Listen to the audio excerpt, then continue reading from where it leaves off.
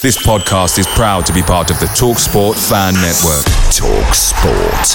Powered by fans. Ready to pop the question? The jewelers at BlueNile.com have got sparkle down to a science with beautiful lab-grown diamonds worthy of your most brilliant moments. Their lab-grown diamonds are independently graded and guaranteed identical to natural diamonds. And they're ready to ship to your door. Go to BlueNile.com and use promo code LISTEN to get $50 off your purchase of $500 or more. That's code LISTEN at BlueNile.com for $50 off. BlueNile.com, code LISTEN. The TalkSport Fan Network is proudly supported by McDelivery, bringing you the food you love. McDelivery brings a top-tier lineup of food right to your door. No matter the result, you'll always be winning with McDelivery. So, the only thing left to say is, you win? Order now on the McDonald's app, and you can also get rewards points delivered too, so that ordering today means some tasty rewards for tomorrow. Only via app at participating restaurants. 18 plus. Rewards registration required. Points only on menu items. Delivery fee and terms apply. See mcdonalds.com.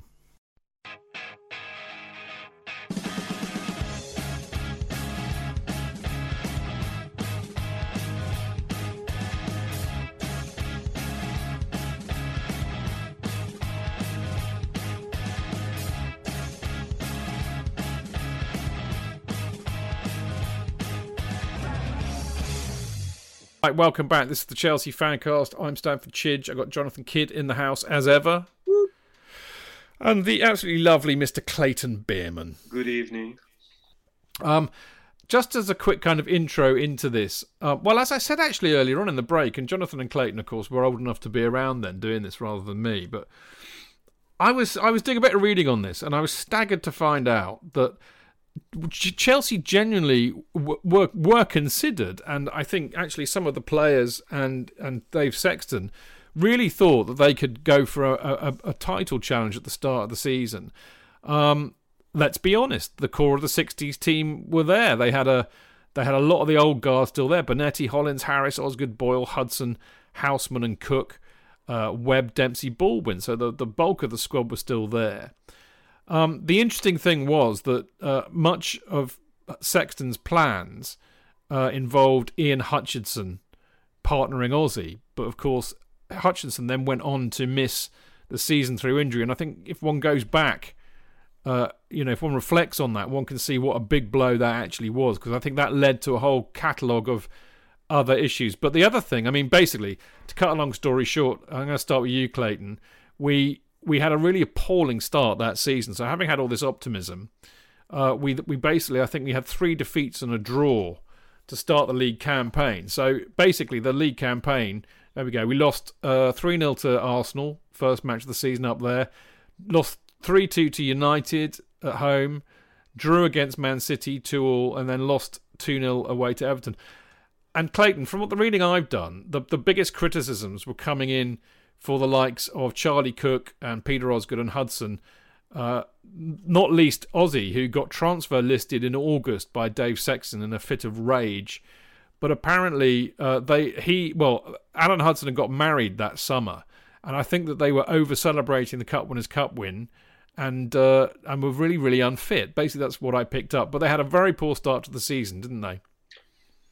Yeah, I mean, it's interesting, the trajectory of the season. I mean, it was a dreadful start. I mean, when people talk about having a chance of winning the league, what you got to remember is then there was never a chance. I mean, mentally, you couldn't actually get your head around the thought of us ever winning the league. I mean, did you feel like that, though, at the beginning of the season? No. John, just quickly, Jonathan, did you feel? I went to the 3-0 game, the Arsenal game, with my hopes high, thinking that this was going to be a great season for them, and went away with my tail between my legs. They didn't last long then. But this is, dreadful. They were dreadful. The first 4 or 6 games of the season, it was like watching a bunch of old men. I remember it. It's my enthusiasm was completely punctured. And I have to say that I find the whole process of worshipping Osgood, I've always found terribly difficult, because he was very filthy. He was a filthy player. And I know he was dealing with filthy centre halves, but he was petulant and egotistical and arrogant. And he would disappear from games completely. And this was the worst season for disappearing. And then he would come back. He scored, what did he score? 25 goals or something in this season. He scored 31 goals this season. Yeah, but that was later on. This was big at the beginning. Sexton absolutely got it right to put him on the transfer list, because he wandered about. In this game in particular, I was taunted. I remember I was sitting with an Arsenal mate about how completely awful the Chelsea were. They were all unfit. Hudson was wandering about, this slightly fat bloke. You just thought, what the fuck is going on here? I mean, but he was a great player. This is what was so. Then he'd come back and they'd be wonderful. They then ended up having a run later on, didn't they? We'll get into that in a minute. There, but I mean, it was so typical of watching Chelsea. You think, fuck yeah, we're going to... What? Last year, Cuban Cup and this Cup, I know they finished 6th, but yeah, come on. And my enthusiasm is great. I mean, to be fair to them, they played Arsenal, Man United and Man City and Everton, all of whom were top teams. It's almost as if... Three title winners in the last 4 years. It's almost as if the fixtures people have gone, let's stuff them. You have to remember, of course, you're dealing with a Chelsea who were considered the dandies of the King's Road. This is a label that was still going. They were still a music hall joke for some people. People wanted them not to succeed, as they've done under Abramovich. People are resentful of the area. People are resentful of the image Chelsea have got. We are Chelsea, and Chelsea is style, Jonathan. Indeed. And well, you and I know that. Clayton knows that. We all know that. Everybody listening knows that. But somebody up north is going to go, fucking Chelsea, fuck them. Kick them. Kick them. Fucking kick them. Yeah, bastards. And bastards. And so Everton were a decent side, very decent side. Man City, Tony Book, Colin Bell, Franny Lee. Still, we did very well to beat them in the semi-final the year before of the Cup Winners' Cup, and that was a section I remember being very tactically canny and actually sitting back and hitting them on the break and not playing their usual flowing football. The Gunners had won the sodding double the year before. So, yeah, 3-0, fair enough. But it was an abject sodding performance at the beginning of the season. And I flitted in and out of the season because I was in the rugby team. I was then in the football team. I was in the squash team, and I was in the rugby fives team. Anybody needs to look that up. And then veering into the summer with the cricket team, but that wasn't the same. So in a sense, there were games I was going to miss. But my dad still had his season ticket, and when he didn't go, which was a lot of the time because he was away, I went and watched. So lots of these games I watched from the Old East Stand, and we're going to get onto the whole ramifications of the Old East Stand. And the last year of the Old East Stand, and also the North Stand. We'll get to that. We're going to get to that. Yeah. Read the fucking script, mate. No. I'm just because that's a real hilarious story. I forgot all about that. But anyway, let's park it because I don't want to reveal it now. Yeah.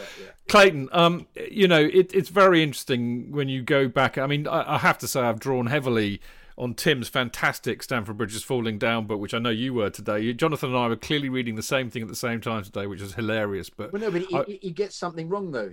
We'll get onto that because I'm not entirely sure, but we'll talk about that in a minute. But I think one of the key themes early on, and Jonathan, I'm going to make him go potty, so I'm going to park him over there for a minute and talk to Clayton. So otherwise he will just spontaneously combust because every time I've mentioned this, he just almost explodes. But there was a very interesting thing going on. The subtext of this, Clayton, is I think always has to be put in the context of the fact that they had planned to redevelop the stadium. Now, they had planned to do it this season, but it got delayed by planning, transport and financial issues.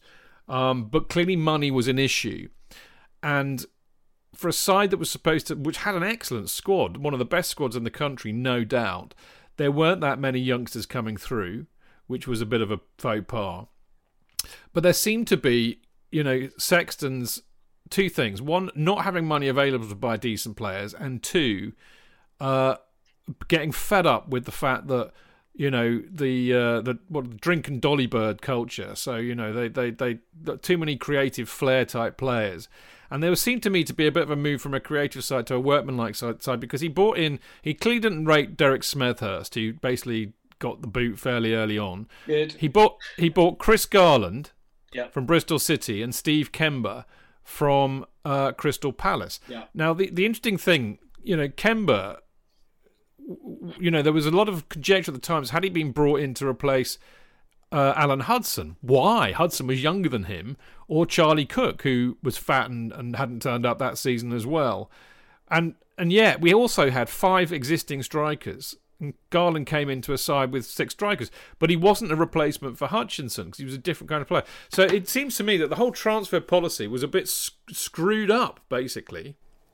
Yeah, it's quite funny actually because you think about it in context. It's sort of a bit like recently where we were buying the drink waters and the fullback whose name has completely gone out of my head now. Zappa.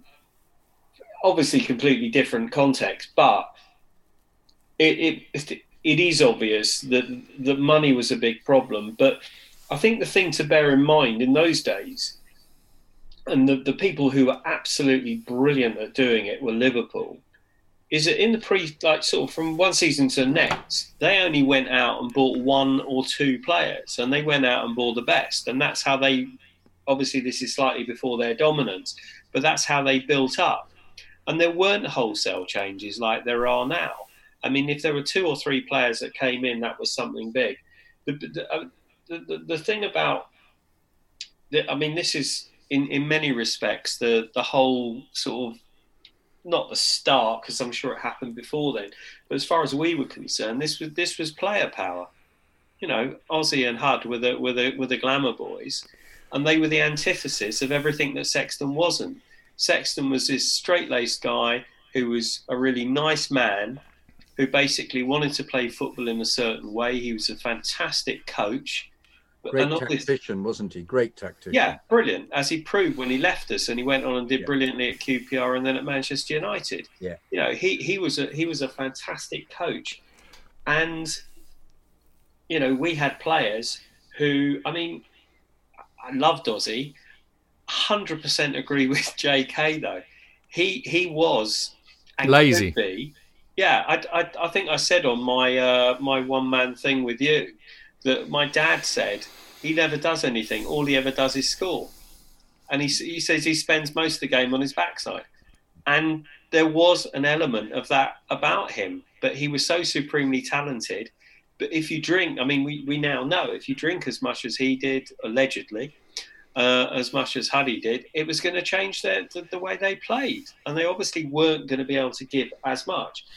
And there was obviously the pre-season was not good. And you can just tell the way the season started that we were in a mess. And, it's, even though Chris Garland came from Bristol City, it was quite exciting, and he sort of scored a couple of spectacular goals. He wasn't necessarily what we needed at the time, but he wasn't good enough. Yeah, and never good enough. It's interesting so about Steve Kemba because my memory. Hang on, one at a time. Yeah, my memory about Steve Kemba is he was actually much sought after at the time. Kemba was good. Yeah, Kemba was a good player. But wasn't the main sort of the worst thing to happen was that Kemba came in and then Hudson got pushed out on the wing. Yeah, which is basically was not what was required. They did have a lot of injuries, Clayton. They had a lot of injuries that season, which didn't help. So he was having to missing Hutch for the whole season was a massive. But people were picking up in. Ozzy was getting injured. Baldwin was getting injured. McCready was out. There was a lot of chopping. And just reading up on the season this morning, I'd forgotten that actually, and it's really interesting, isn't it? How history always repeats. What we tend to always remember very much are the results, because that's what really matters. But we tend to forget the contexts here. And, a bit like earlier on the season this year, we were getting a lot of injuries. And that affects results. And Sexton was having to put square pegs in square holes. But I don't think he helped himself with some of those transfers. Now, the other interesting thing that I read up on was actually that, he'd strengthened a front line that already had 5 strikers. He strengthened a midfield that was our strongest point, which worked really well with Hollins and Hudson working together perfectly in tandem. Well, he did, didn't he? But the issue was that we had there was a lovely thing in Tim's book. I can't remember the paper now, but the bigger issue was perhaps the defensive vulnerabilities. Harris's distribution, who went on to have quite a poor season for his standards. Eddie Mack wasn't sharp because he'd been injured for most of the season before. Mulligan was fast, but he couldn't tackle. Johnny Boyle lacked pace. So there were issues to address defensively, which he didn't address at the beginning of the season, anyway. I thought it was no coincidence that they came into their own around about November, didn't they, when they had this huge run, undefeated run. It was as if they'd all got fit and they'd all got to the right weight, and they'd wasted about 8 weeks of the season just developing into the team they should have been in August. And if they'd all come back fit and had a decent pre-season, they would have been up in the top 3. I think they were always about 7 or 8 points behind, weren't they? Well, JK, they lost 6 games up until the 16th of October when they got beaten by Arsenal at home, and they lost 1 game for the rest of the season. Yeah. So, absolutely right. Now, one of the key things, this is where I have to take a step back because I know you're going to explode. The season before, Keith Weller, who we'd bought from Millwall, was our top scorer. I think he scored 18 goals and was a great player, well loved by all the Chelsea fans. Sexton was adamant that Keith Weller was not for sale, and yet he played only 2 games that season before he was sold to Leicester for $100,000, which is what we'd paid for him about 3 years before from Millwall. Now, just the year before. It was just the previous season, Chidge. Well, he was. No, I don't know. I've got a photograph of the 1970 Cup winning side, and he's in the picture. That was just anyway, the season before. Well, exactly. But, yeah. But anyway, the point is that we sold him, and he was a very big. He was a very big player for us. He was doing very, very well. I'll tell you what David Webb said about this. He says selling Keith Weller was the beginning of the end. Now, I just want to pick up on that because there are so many points in this season which we can say, well, that was the beginning of the end. And if I was going to title this season anything, it's the beginning of the end season. But Webby was the first one to coin that term, and he said it about selling Keith Weller. I mean, you were apoplectic with rage then, and you are still now, aren't you, JK? Well, they showed a goal. Oh, I'm watching his very goal for Chelsea. You know, fantastic running, passes in, runs in the penalty area, volleys in. You just thought class act, really class player. He was great. You look at certain players you wish you'd never sold. You know, I've gone through it before. You know, Pat Nevin, it really disappointed me. Greaves really disappointed me. Venables really disappointed me. But there was always because they needed the money. They needed. In some instances, though, I think it's because they pissed the manager off. Now you wonder, was there something else to this? Whether Weller had been chosen specifically because he'd done something, as occasionally is the case with certain people, like Ray Wilkins being sacked for supposedly being rude to Abramovich or whatever. We never know. There's always speculation, and I wonder whether Weller was in fact there was something else going on here. Didn't he have a thing with Chopper? Yes, it was a feud. Yeah, and because he in fact he kicked him, didn't he? In a training session, he practically assaulted him, Chopper.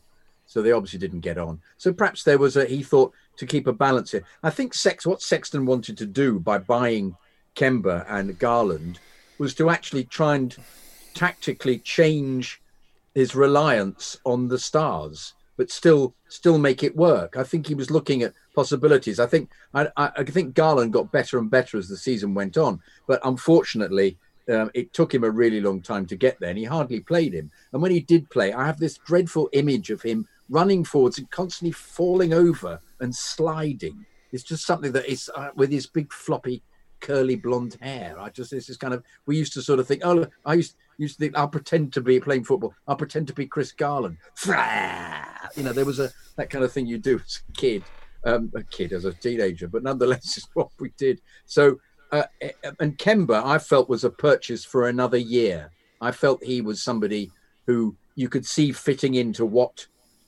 Sexton wanted to do, and I think he attempted to do that the following season. I thought I thought Kemba was an excellent purchase, and weirdly, I think he got picked for the under 23s, didn't he, at the time, ahead of Hudson. But at the same time, Hudson was playing poorly, and also knowing what we know of these players, their reputations went before them, I'm afraid, as not only, we're living in that was a very conservative age. There were still people at the FA and managers. Revie was an example who didn't like the way. Ramsey is particularly all of them, but they were. If you were exhibited any kind of personality, that was something to be avoided, and therefore you wouldn't be selected. Because I think the fact that as he says in his book, Tim says, why didn't Webb get selected for England? Considering they selected Blockley from Arsenal, who was just a lamppost. And and Webby was our Player of the Year. Yeah. But I mean, not everywhere in goal, in goal, centre forward, back. He was everywhere. Yeah. And hell of a player. Enthusiastic. Yeah, hell of I mean, Clayton. Do you know what? Reading honestly, Jonathan and I would like having book club here. I really find it hilarious because I mean, I saw your tweet and we were clearly reading the same chapter at the same time, which is just bizarre. But I was thinking of Webby when I was reading the book, Clayton, and I was just thinking, just kind of look at it in the bigger picture view. He was brilliant that season. He was an absolute rock for us that season. He played everywhere. He kept a clean sheet, having to play in goal because Bonetti was injured, Phillips was injured, Sherwood was away. Ipswich had one shot. Well, I was there. I remember it. Well, we all went. We only have one shot. They were crap, weren't they? But he still didn't. He was a defender and he was in goal. Now here's the thing, Clayton. I find it amazing that, given how good Webby was, and I know why he left, because as we'll find out in the next few weeks, it all went to absolute shit after this season, and he was very strident and being very disappointed that things didn't go how they'd expected this season, and I don't think it was ever the same again for him. But why is David Webb not heralded and lauded and revered by all of us lot and the club, considering he came back and managed us after Porterfield tried to get us relegated, and he kept us up, and he kind of did it as a favour, and then he got thrown away again? Why, Clayton, is David Webb not revered and honoured like so many of that night? And he scored the winner in the cup final. But he's never ever spoken about in these reverential tones, and I cannot understand why. I revere him. I think Jonathan probably does. But you know what I mean. Yeah, I do. Yeah. I think people of a certain age revere him. I think he's one of those players, and every team has a sort of player. You never actually realise how good he is until he's gone. And I think he was one of those players. He wasn't flash. But yeah, he scored goals. He saved goals. He was a fantastic player. I was gutted when he left. I don't know why. I don't, because he was part of that whole era that had the Osgoods, the Hudsons, the Bonettis, the Hollins, the Cooks, and because I think he wasn't a youth player because we bought him from Southampton, so there wasn't the love for some of the youth players, but. He was great. Well, I loved him. I thought he was a great player, and you mention him, and you're quite right. I don't know why he's not sort of down in the sort of annals of history like some of the others, and doesn't get mentioned in sort of with the love that others do. I think part of it is due to the fact that he's kept himself away from the club as well. He obviously got shabbily treated by Bates and really didn't. Well, I mean, none of us know what the true story was. So I don't think he. Whereas you get a lot of ex-pros coming on and talking about Chelsea, and we've discussed previously the fact that post Bates, the older Chelsea players are treated with love and care by the club, and they're always welcome back, and you always see them. But you never see Webby, and it's a great shame. And I suspect because we don't ever see him, that there's not that sort of love that you get for other players, and I don't know why. And maybe it's because he was so hacked off with how he was treated, and I don't know whether they've ever tried to build any bridges with him. But Doesn't he live in America? Doesn't he live in America now? Doesn't he live in America now? I don't think. I think he lives in Southend. Does he? Southend in California, mate. I was also at that game at Christmas when he played in goal. I was absolutely horrified, like turning up as a little boy and just thinking, oh, great, Was it? I can't remember if it was Boxing Day or close to Boxing Day. It was a Christmas fixture, wasn't it? Yeah. It was definitely in December. I was just checked. And Sherwood, they attempted to get Sherwood, but he was up north. He was stuck. He was in failed. Yorkshire. and failed basically to make it. I think it was Bonetti and Hughes both had flu, didn't they? Yeah. So they couldn't play. I'm just desperately searching. No, you talk and I'll look. Go on. Wasn't it 27th of December, so it was day after Boxing Day. And I remember turning up and being very excited because it was a Christmas fixture and all the rest of it. And basically, the announcer getting more and more flustered by the minute, and then David Webb's playing in goal. And I think he'd actually played in goal before, but for part of it when Bonetti had been injured. So it wasn't sort of something that was completely new, but the fact that he was going to play the whole game was just bizarre. And Clayton, he did it against Coventry on the 17th, Friday the 17th of December, bizarrely, when Bonetti got injured. Yeah. Chris Garland came on for Bonetti and David Webb went in goal. Yeah. And then John Phillips was in goal when we beat Tottenham at home on the 22nd in the semi-final of the League Cup, more of which later. Yeah. And then he was definitely in goal for the Ipswich Town match, which, as you say, was on the 27th of December. So there you go. Completely bizarre. Really, really funny as well. But yeah. So, I mean, if nothing else, that season should be remembered for that. Jonathan alluded to this. I'm going to have a quick mention of it now before we talk about the Cup Winners' Cup defence, as in the defence of the Cup Winners' Cup, not the defence that basically cost us our passage in that competition. But Johnny Hollins had an absolutely outstanding season. Arguably one of his best ever seasons for us. Most appearances, 58. He scored 18 goals from midfield. Now, if I tell you the top scorers for Chelsea, Ozzy had 31. Tommy Baldwin, who had also had a good season, he got 18. Johnny Hollins got 18 from midfield. He also scored, I think he scored 5 in a row at one stage, Jonathan. Sensational. And he got the captaincy at the end of the season because they stripped, they basically dropped Chopper at the end of the season because his form was so poor. But they not only did that, but they stripped him of the captaincy and the club captaincy. So Johnny Hollins got, on-pitch captain. Eddie McCready was made club captain. But, I mean, Johnny Hollins was outstanding that season, wasn't he? He completely brilliant, yeah, non-stop. He was a kind of, he was the player you almost loved the most for his industry. When you watched, he was part of it. You always needed somebody who just worked non-stop and was skillful and shot and scored and celebrated brilliantly. And it was part of the package. He fitted, in every team. You always want one of those who's just like springing everywhere.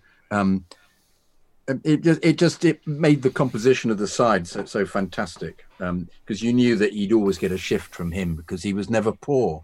He was always just huge effort, never stopped running. But you kind of accepted it because that had been the pattern. Was he was always on the ball. He was there. That was his best season though, without any shadow of a doubt. You forget about him really as being. I'm not surprised there's a Hollins suite at the club because despite his dreadfulness as a manager, he was really a top player. He was. I liked him a lot as a player, I've got to be honest. But, right, okay, so after the break, we're going to carry on with this. We're going to start really with Chelsea's defence of the European Cup Winners' Cup, which was noteworthy for many reasons. And then we can get into all the other stuff that happened for the rest of the season. Now, before we do all of that, I've got to tell you about a few wonderful things. Chelsea Special, first off, I think, is a very good thing to talk about because, of course, it relates very much to what we're talking about here. And, I mean, talking of which, I'd love to interview David Webb. If we could get him on a Chelsea Special, that would be good because I bet he's got a story to tell.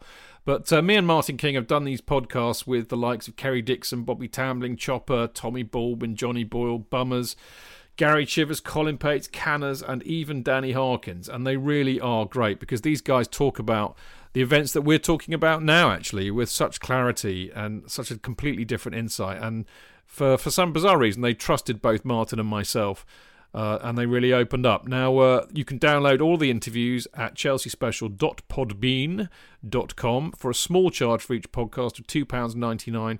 which we've paid all the players to do these, so we've got quite a lot of costs involved, and it helps to cover that. So just subscribe to Podbean, go to chelseaspecial.podbean.com, and then click on Buy Single Episode Now. They're all listed on the homepage of Podbean, and you can download whichever ones you want. And you can follow us on Twitter at Chelsea_special, and the website's chelseaspecial.com, and of course we're on Facebook too as the Chelsea Special. So there you go. Away days are great, but there's nothing quite like playing at home. The same goes for McDonald's. Maximise your home ground advantage with McDelivery. You in? Order now on the McDonald's app. At participating restaurants, 18 plus, serving times, delivery fee and terms apply. See mcdonalds.com. Chidge. JK! In all the years you've been following Chelsea, you hardly ever miss a match, home or away. But how would you feel if you couldn't be there and it's not on TV? Oh, Chidge, I'd be bereft. Inconsolable. The thought of missing my beloved Blue Boys live. It's all too much. I know, JK, I know. It's all a bit too much, isn't it? Yes. Well, panic not. NordVPN have come to the rescue. They have? Yep, NordVPN allows us to watch any match, even if it's not on live TV here. They do? Yeah, they do. With just one click, they switch your virtual location to a country which is showing the match, and they act as your cyber bodyguard whilst online, protecting your personal data and sensitive info like card details and passwords. Oh, wow, great. But yeah, I bet that'll cost me a fortune. Actually, JK, it's only the price of a cup of coffee per month, and you can use your account across 6 devices. It's a bargain, JK, and best of all, no more tears for you. Oh, thank you, NordVPN. I'm so happy I could cry. Where do I sign up, Chidge? Well, to get the best discount off your NordVPN plan, go to nordvpn.com/Chelsea Fancast. There's no risk with Nord's 30-day money-back guarantee, and you'll help support the Chelsea Fancast. The link is in the podcast episode description box.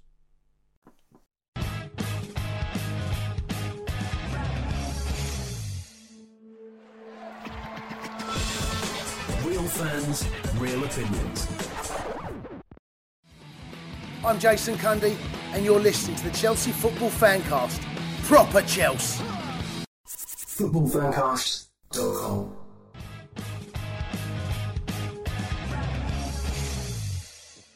All right, okay. Welcome back. This is the Chelsea Fancast with the lovely Jonathan Kidd. Buonasera. And the equally lovely Mr. Clayton Beerman. Good evening. Always good to have these boys in the house. Nice chat with them, I do. And nothing like tonight's chat where we're talking about the 1971-72 season, where they totally outrank me, as they were both old enough to have gone to a significant amount of the games, whereas I was 7 years old. I think that was the year that I first got taken to a football match by my dad, who was a Portsmouth fan. He took me to see Portsmouth play at Pratton Park, and it nearly put me off football for life, as I'm sure you can all understand. Now, quick plug before we carry on with the chat about the 71-72 season. Patreon, as you all know, is a lovely little vehicle which enables me to put great content up there when there's football going on. Sadly, there isn't, so there's no great content going up there, and I should work harder at it, I know. But it's also a lovely way for you to kind of show your appreciation for what we do week in, week out, and donate some money. You don't have to donate much, as little or as much as you want, and it's very easy to do so. You just go to patreon.com/Chelsea Fancast. So there we go. Kind of all started out really as an idea for, we often meet up with people in the pub to have a beer, and they all say, we'd love to buy you a beer when we come over. And of course, if they can't get over, then they can't. So this was kind of a good way to do it. So think of it like that. Think of it as buying me a pint once a week. I will drink it and very wisely, I assure you. Anyway, enough of the begging bowls. We now need to go right back to what we were talking about before, which was great fun, which is the 1971-72 season. Now, at this juncture, we're about to talk about the defence of Chelsea's European Cup Winners' Cup campaign. Now, as we know, their league form had been absolutely pants up till then. They'd lost 4 games, drawn 2, and won only 3. Okay, and they were something like 17th in the league at the time. And then they got the first round match in the Cup Winners' Cup against Jeunesse au Charage. I believe, who are a Luxembourg team. And something remarkable happened. We walloped them away 8-0. And in the return leg, we walloped them again 13-0. Now that is still a record today, I believe, for any European competition. Now, were you both there? No. You weren't, Clayton? No. No, so neither of you were at this match. Well, I mean, I don't know about Jonathan, but what you got to remember is I was a schoolboy at the time, and okay, midweek games at night were a big no-no. So you're not as old as you claim to be, which of course is a good thing. I am as old as I claim to be. Okay, and I can say the same, but the mitigating circumstances were I didn't really care about watching a team that we'd already beaten 8-0. Well, that's a really interesting point, actually, JK, because going back to Tim's book again, he makes the same point, is that the attendance for this match was way down on what it had been in previous European Cup Winners' Cup matches, which is very, very interesting. But anyway, to cut a long story short, the interesting things about this is that 21 goal aggregate score still remains as a record in European competition. And also, Aussie scored a hat-trick in both legs. Tommy Baldwin scored a hat-trick in the home leg. But of course there was this I don't know if you remember anything about this, but they had a bloke with one arm and a pair of specs, didn't they, Clayton? Yeah. No, I do remember that. The attendance at that night was 27,621. You see, on the other hand, sorry, man with one arm. I didn't mean that.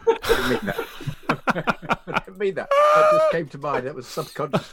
But on the other hand, I do have a great memory of this bloke with the glasses and one arm. So I may have been there.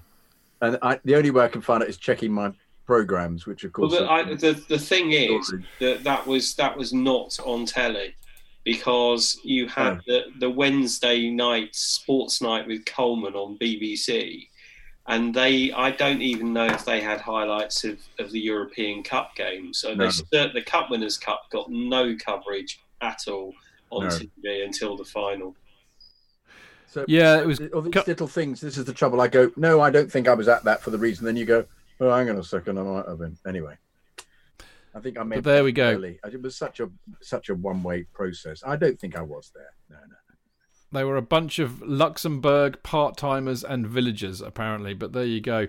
So anyway, we go through to the next round. It's all very swimmingly. We then play Wolves at home, who were a decent side in those days. In fact, they got to the semi-final of this competition, and or did they get to the final? They might have even got to the final. Anyway, because Spurs won it in the end. More of that later. But we won 3-1 against Spurs. And we went on a bit of a decent run. There was a particularly impressive result up against up at Anfield, where we drew 0-0 with a fairly injured side. What? Weren't they in the Fairs Cup, not the Cup? They were. I was going to say that. They beat. You're dead right. Spurs beat Wolves, I think, in the semi-final. Right. Thank you. I defer to my elders and betters on that point. Anyway, we then get drawn against at Videberg, who were again another team of Swedish part-timers, and at this point it does all seem to go a bit wrong. We drew 0-0 in the first leg, no great crime in Europe, and then we got on back in the home leg on the 3rd of November, and we managed to draw 1-1, which meant that we got knocked out on away goals. Now, I don't remember any of this because, of course, I wasn't there. But what I read is that we were basically very complacent. John Hollins missed a penalty, which was crucial. Had we not, if Hollins missed a penalty when we were 1-0 up, had that gone in, it would have been game over. They then scored a goal from their only shot, defended with 9 men for the entire game. We missed loads of chances. Aussie missed loads of chances. It was, at the time, the press called it one of the most embarrassing moments of the club's history. They clearly didn't have a crystal ball. And apparently the players, and particularly Aussie, got the bird. They were booed off the pitch. Were either of you two there? Jonathan's nodding. Clayton, were you there? I wasn't there, but I do actually remember Hollins was inconsolable at the end. It wasn't his fault that we actually lost, but I think I'm right in saying that he hit the post from the penalty. Yeah. And he was just inconsolable, and probably the last person on the pitch that should have been inconsolable, but I suppose that's just the way that was the nature of the man, to be honest. So, Jonathan, did you boo Aussie? No, I don't think I've ever booed anybody. There we go. I knew I could rely on you. No. But there was booing, though. The crowd were not happy, were they? No, it was a terrible performance. But there were lots of those that season. Complacency and... I'm trying to remember, I think he didn't have a great side out. And I don't think either of the two players could play, could they? The new ones. They were cup-tied. Cup-tied, yeah. So... and everybody was injured, but even then they were, they should have won it. I think it was one of games that we're so used to of them being completely on top and the opposition then just defending well. I think we're used to that much more now, actually, in this era. Well, just to back up what you were saying, Alan Hudson put us up 1-0 up on 46 minutes. Johnny Hollins missed his penalty, he hit the post 60 minutes. They scored on 65. And then it was just a whole... And actually the team was interesting. This is not a bad team. Peter Bonetti, Paddy Mulligan, Ron Harris, John Boyle, John Dempsey, David Webb, Charlie Cook, John Hollins, Peter Osgood, Alan Hudson, Peter Houseman. Pretty much, what you would call Chelsea's best team. But the headlines are brilliant. Chelsea were jeered out of Europe by their own fans last night after being humbled by a team of Swedish part-timers. So there you go. And things like betrayal... there you go. So people were not happy. This is, again, I think, what I was saying earlier about a whole kind of litany of this was the beginning of the end moment. Selling Keith Iweala, a bit of a beginning of the end moment. Getting knocked out of the Cup Winners' Cup, appallingly, another beginning of the end moment. Because, of course, what this meant was that was arguably... a good chance of... that was actually one of the club's priorities, to try and win the thing again. So they kind of completely screwed that. But however, there's always a however with Chelsea, isn't there? That's what I love about this club. Actually, that was a real seminal moment in the season because, whilst being utterly, utterly, utterly disappointing, we then went on a run of games. We lost once in 24 games. In fact, actually, I think it might be more than that. 1, 2, 3, 4... Hang on. 1, 2, 3, 4, 5, 6, 7, 8, 9, 10, 11, 12, 13, 14, 15, 16, 17.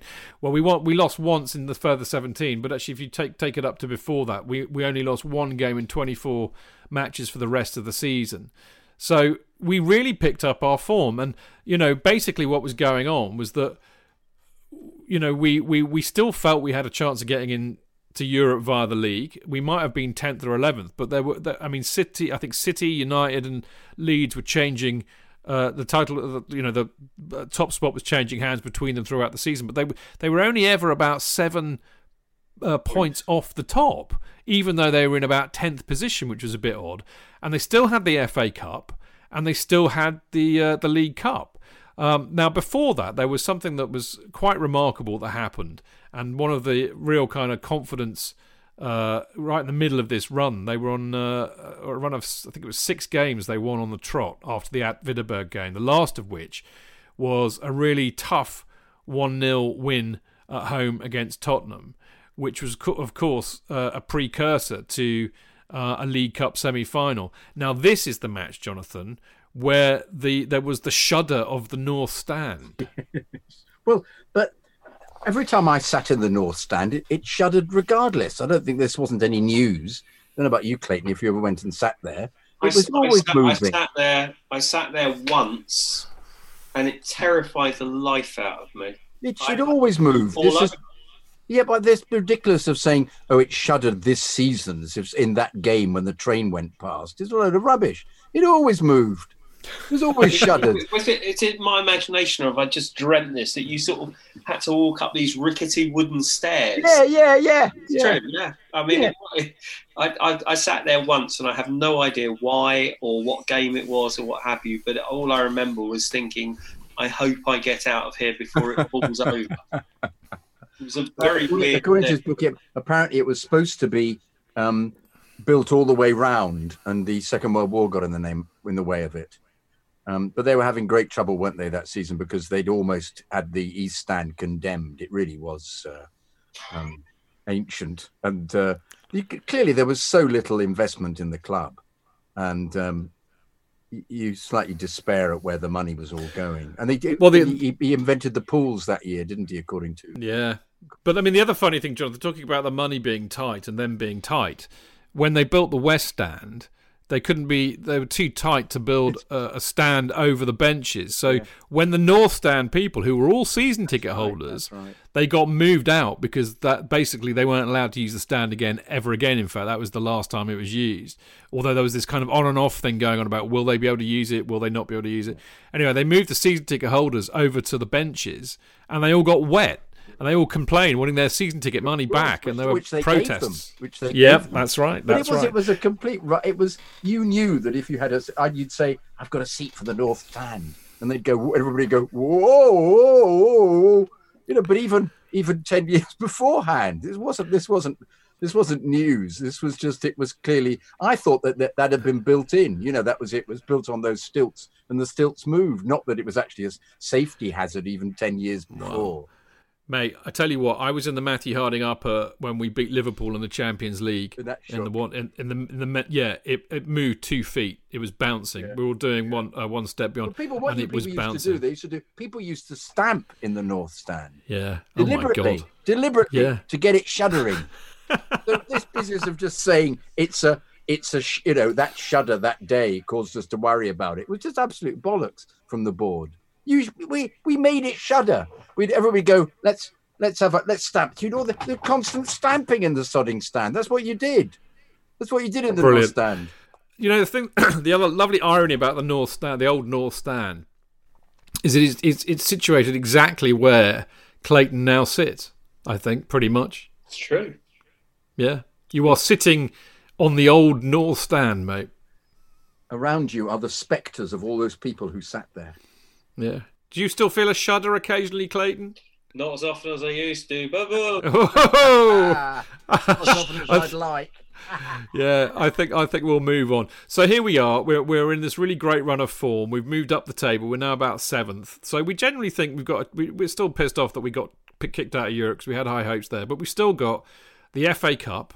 That we're still in the FA Cup. And we're approaching a League Cup semi-final, which again is against Spurs.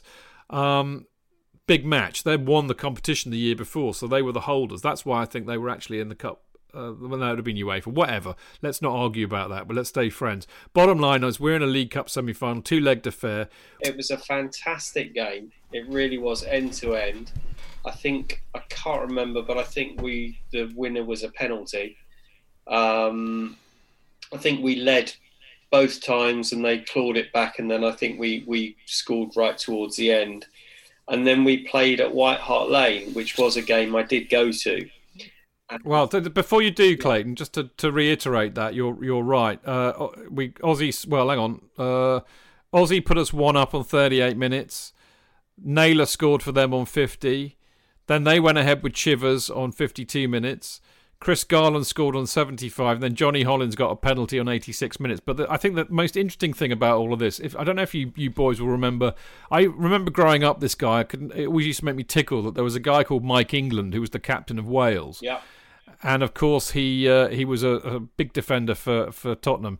Clearly he'd been nibbling at Aussie all night, and Aussie managed to get himself booked for basically kicking him in the chest.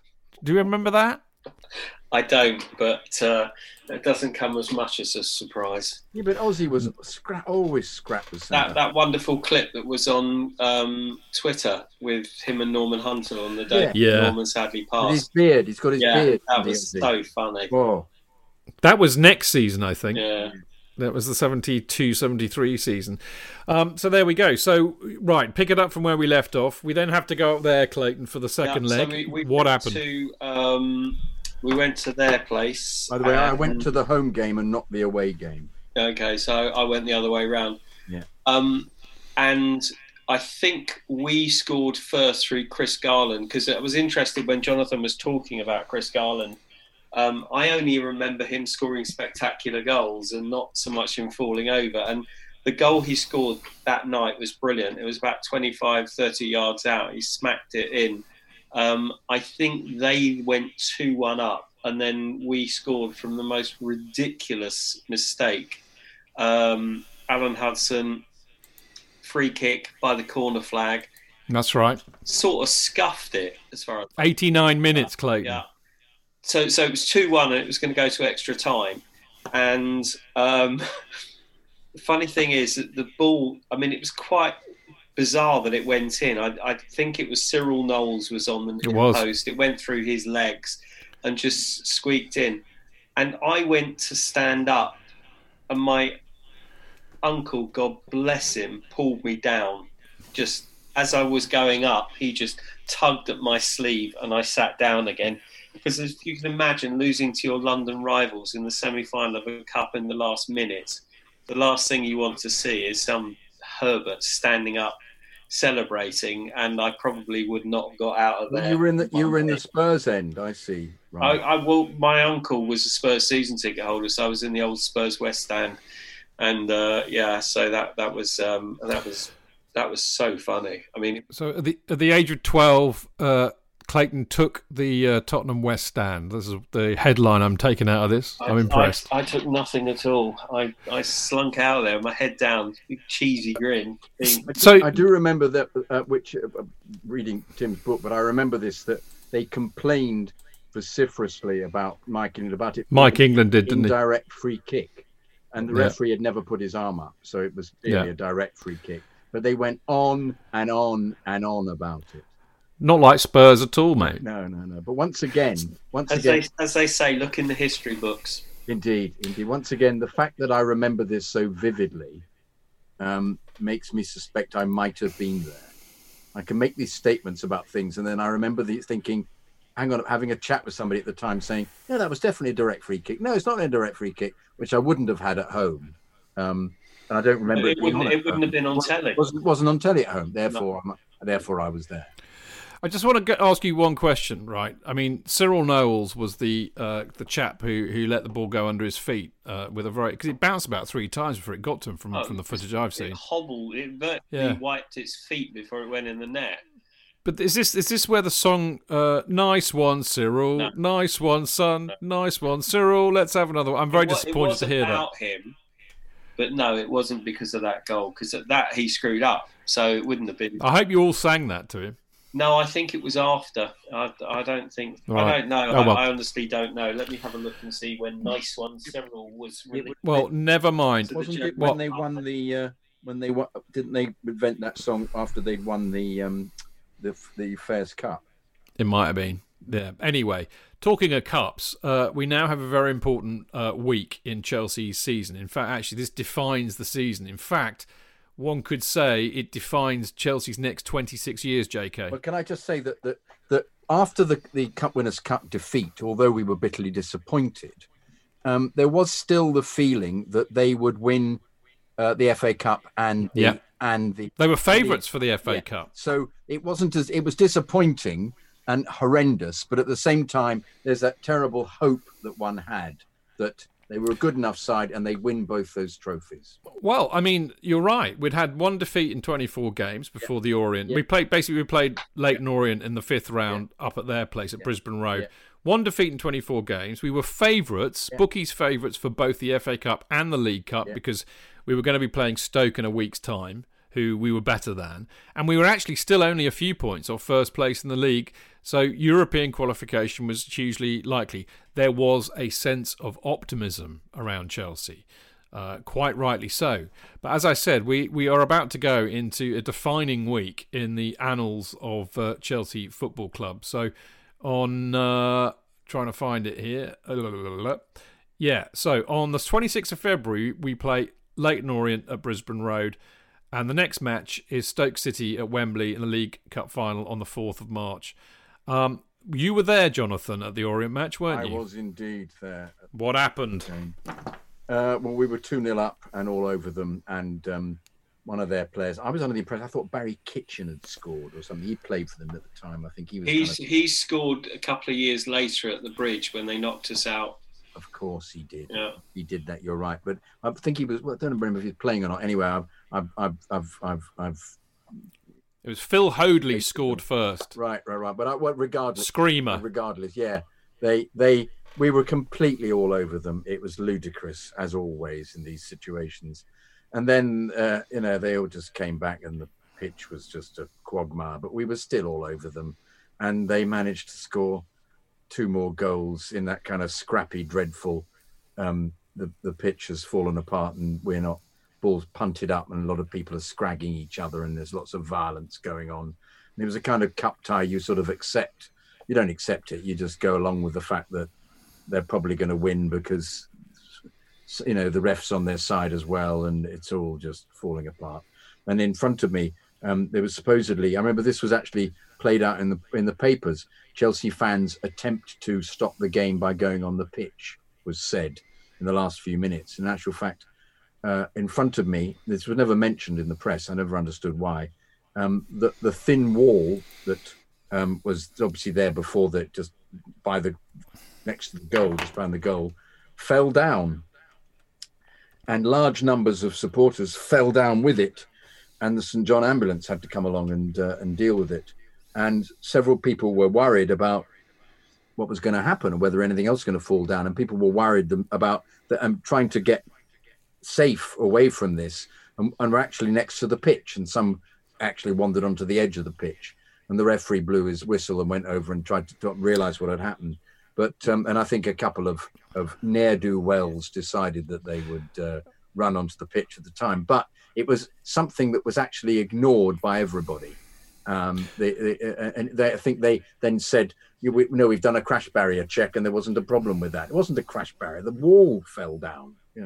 This is what the press said, JK. They talk about media agendas. They were around even in those days. Shed mob run riot. Barry's winner sparks battle with 50 police. Noses were broken and heads were kicked in terrace battles as 50 helmeted policemen fought to stop Chelsea's dreaded Shed mob from forcing an abandonment of this gigantic cup shock. The Shed, flaunting their blue and white scarves, stormed the pitch while Orient was still cheering Barry Fairbrother's goal. He scored on, 89 minutes? Yeah. 88 minutes, 2 minutes from time. 7 minutes later, with 95 minutes showing on my watch and a convoy of stretchers heading for the tunnel, that goal was declared the winner after a stoppage of play by referee Ray Tinkler, who called on the police. They chased the 100 or so hooligans off the field, penned them back over a sidewall, and struggled shoulder to shoulder to keep them from breaking free before the final whistle. So there you go. Well, I think people ran on the pitch at the end because everybody always did anyway, and I think the police were involved. But this incident with the wall was just completely ignored. Indeed. So there we go. So we're out of the FA Cup. Just very typical of Chelsea at the time, and this season, by the way, complacent before they go into it, expected to win easily, Clayton, 2-0 up, cruising. And then I think as a result of this, there's a lot of talk about their mentality. And I mean, it's so weird, isn't it, how history repeats? It just was so redolent of last season and sometimes this season. They're really on top, they're doing really, really well, playing well, they get up and then somebody scores and they shit themselves, basically, I think is the technical parlance. And there were real questions about Chelsea's mentality here.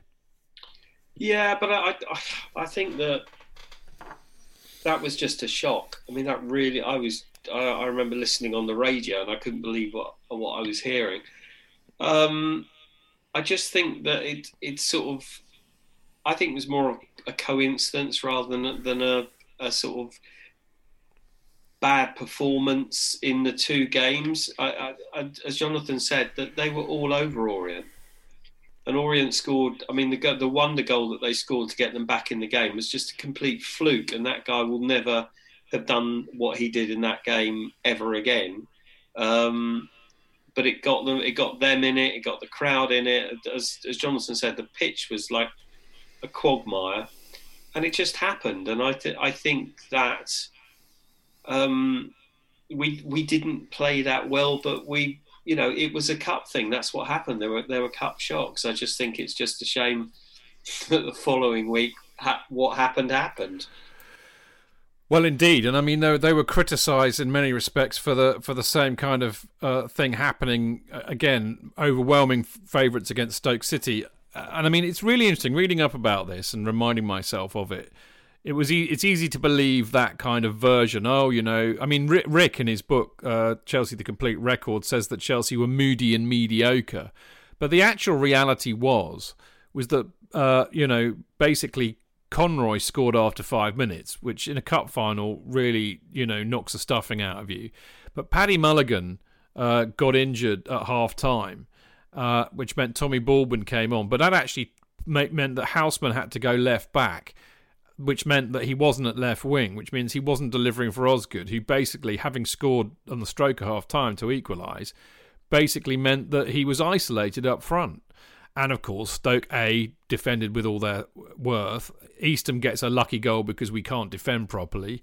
And Gordon Banks, only the best goalkeeper in the world, by the way, kept us out with some brilliant saves. So it's not quite, I don't think, I think the reality is not quite as simple as saying, oh, well, you know, as always, Chelsea was complacent and arrogant, turned up, expected to win easily, and basically didn't turn up. I'm not sure if that's entirely true, but you boys were probably there. I mean, I know you were there, Clayton. Jonathan, were you there?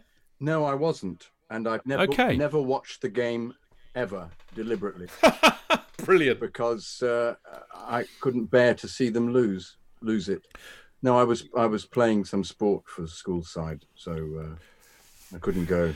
But no. Does my version ring any bells then, Clayton, or am I being a bit revisionist? No, I don't think it does actually, and I was quite because I saw the same thing in Rick's book, because when I was looking about just about tonight, I read his little précis of the season.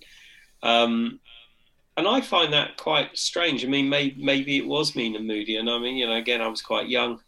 But my memory was, yes, we let in an early goal, but after that, it was all us until we equalised. And then I think, George Eastham's goal, I remember him sort of hooking it in whilst he was on the floor. No, Ozzy hooked it in whilst he was on the floor. No, George Eastham hit in a rebound. It was... I remember the morning of the game, my parents used to get the Daily Mail. Well, it probably still does, but there was a cartoon of like Ron Harris showing the Stoke player, their captain, the Royal Box, you know, and just because we were just nailed on favourites. And I don't perceive, from my memory of the game, and let's face it, at that age you're not that much of a reader of the game, but I don't actually perceive that we were arrogant. I don't think we were mean and moody. I think we were just... The luck went against us. And also the filthiness of Comroy, who apparently just went round kicking everybody, and the referee was just completely... I honestly don't remember. I don't remember feeling hard done by, other than basically losing a game that we shouldn't have lost. And as I say, an awful, awful week. But I think perhaps the mentality was there, and I don't, you know, it was just one of those things. You can't win every game, and it was just unfortunate. Those were two back-to-back games. I remember I was absolutely devastated. But thankfully, at that time when I left Wembley with my dad, I had no idea that we wouldn't be back there for quite a few years. I mean, just to pick up on Frank McGee in, I don't know what paper actually, but anyway, he used to write for the Mirror. This is really interesting what he says here. Once Chelsea adjusted to the comprehensive reshuffle of the second half, with Harris moving to right back, Houseman dropping to left back, and Baldwin going into the front line, they threatened to take over again. Basically, his whole piece here was how on top Chelsea were for most of the game. Bonetti was beaten once, but that's irrelevant. They scored a goal that was offside. There was no hint in anything Stoke were doing at the time to indicate the scale of the move leading to Eastham's winning goal, nor the truth of the tremendous comeback Chelsea promptly staged. Banks had to make a series of plunging saves and parries as Chelsea threw everyone forward, but even he might have been beaten had Baldwin been quicker with one shot and more accurate with a header, though the way Banks got to an Osgood header in the 86th minute makes that debatable. So, I mean, the story that we're getting here was that we were absolutely on top, a few defensive clangers possibly, and Stoke, you know, Banks was superb and Stoke were lucky because we pretty much battered them. But it'd be worth, I have to go, because I think you can still see the whole of that game. So I might try and dig it up on YouTube and have a watch of it. I mean, interestingly, of course, we played in the blue with the yellow socks again. Which should have been good luck. And of course, this is the final where blue is the colour was recorded for, but in February by Chelsea supporting producer Larry Page, and it reaches number 5 in the charts. And of course, two interesting legacies from the match. One is blue is the colour, which we still sing to this day, which I find brilliant. And secondly, as Clayton was saying, I mean, you know, in a sense, that week, And again, Tim's book is brilliant in this because he's interviewed a few fans who were around at the time. But one of the most disappointing weeks in the club's history up till then. But now, in hindsight, we can see that genuinely was the beginning of the end, and we didn't go back to Wembley until 1986, did we? Was that in a non-competition? Well, yeah, in the full Members' Cup. So 97 for a proper cup final, absolutely. So I think, it's funny, isn't it? I don't know if you love history. It's really quite interesting to kind of pinpoint these watershed moments, these moments in time. But, I do think with hindsight, that was possibly the week that did it. Although at the end of the day, we didn't fall apart immediately. In fact, actually, our league form, we still had a chance of getting into Europe via the league. We didn't quite manage to do it, and our form did tail off a little bit towards the end. I mean, after the Stoke game, just looking down now... We had 5 wins in a row, didn't we? I'm just trying to find... My screen just went all big. Well, we didn't, actually. We drew 0-0 with Liverpool. That would have been a tough match. We lost 2-1 to Forest, which would have been very disappointing given that they were, heading towards relegation. They got relegated that season. So we lost to Forest, and then we lost 1-0 to Man City, who were at the time at the top of the table and challenging for it. So no disgrace there. And then we won. We beat West Ham, Sheffield United, Ipswich Town, and Palace and Wolves in a row. So we were still well in contention. And guess what? It all came to a grinding, shuddering halt when we lost 3-0 away to Spurs, Clayton. Yeah, no, I've got absolutely no memory of that whatsoever. Me neither. I know for a fact that I went to a couple of those games, the home games against maybe West Ham, Sheffield United and Palace, but I don't remember the Spurs game at all. But we only then got, 5 out of 50? I don't know, was it 3 points for a win then, or was it just 2? 2, I think. 2.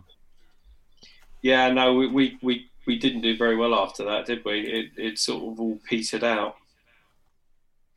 It did indeed. Oh, well, there we go. And as I said, next week we'll pick that up in the 72-73 season. We've got Tim Rolls with us. And, of course, that's the season where they started demolishing the East Stand and building the new one, which was, together with some very odd things happening with the players and the management, very much the root of why it all went horribly wrong for the next 3 seasons. But that is for another week. But I thank both of you boys for that. That was... Wait, one more comment quickly. Go on, Jonathan. 2-0 to Leeds at the final game of the season with a rather pusillanimous performance, apparently.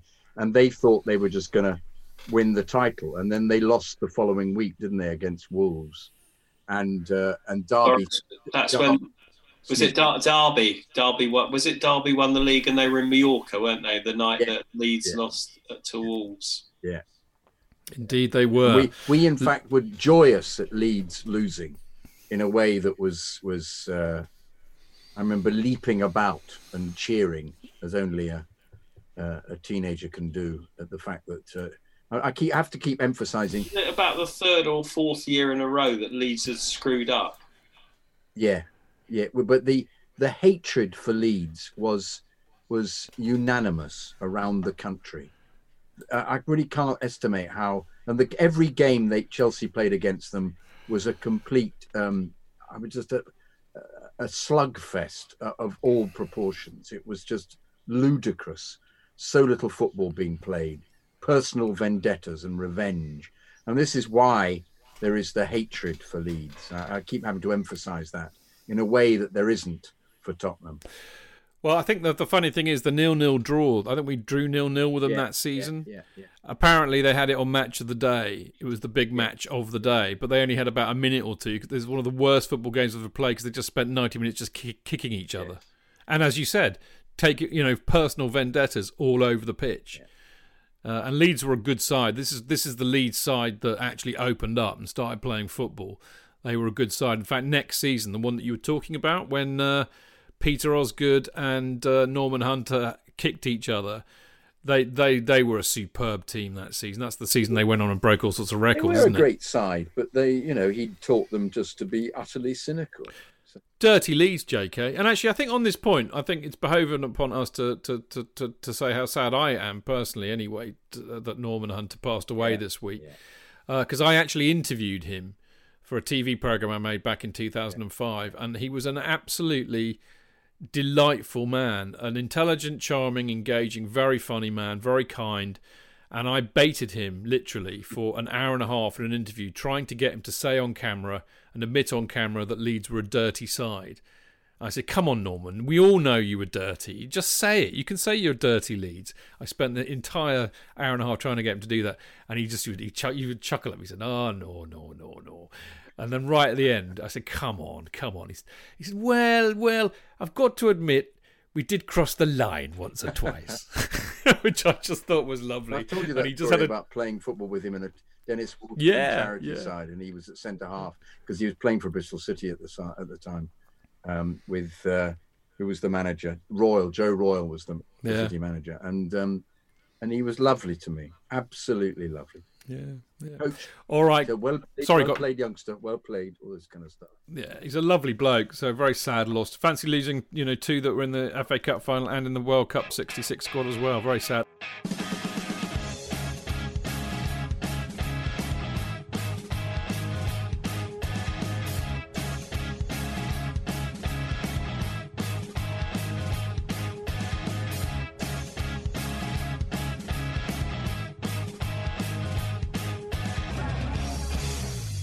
It's the 90th minute. All your mates around. You've got your McNuggets share boxes ready to go.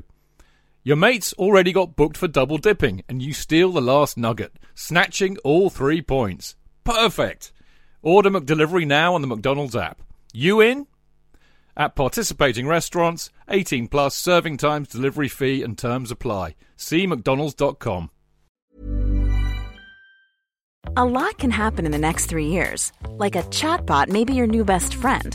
But what won't change? Needing health insurance. United Healthcare Tri-Term Medical Plans are available for these changing times. Underwritten by Golden Rule Insurance Company, they offer budget-friendly, flexible coverage for people who are in between jobs or missed open enrollment. The plans last nearly 3 years in some states, with access to a nationwide network of doctors and hospitals. So for whatever tomorrow brings, United Healthcare Tri-Term Medical Plans may be for you. Learn more at uh1.com.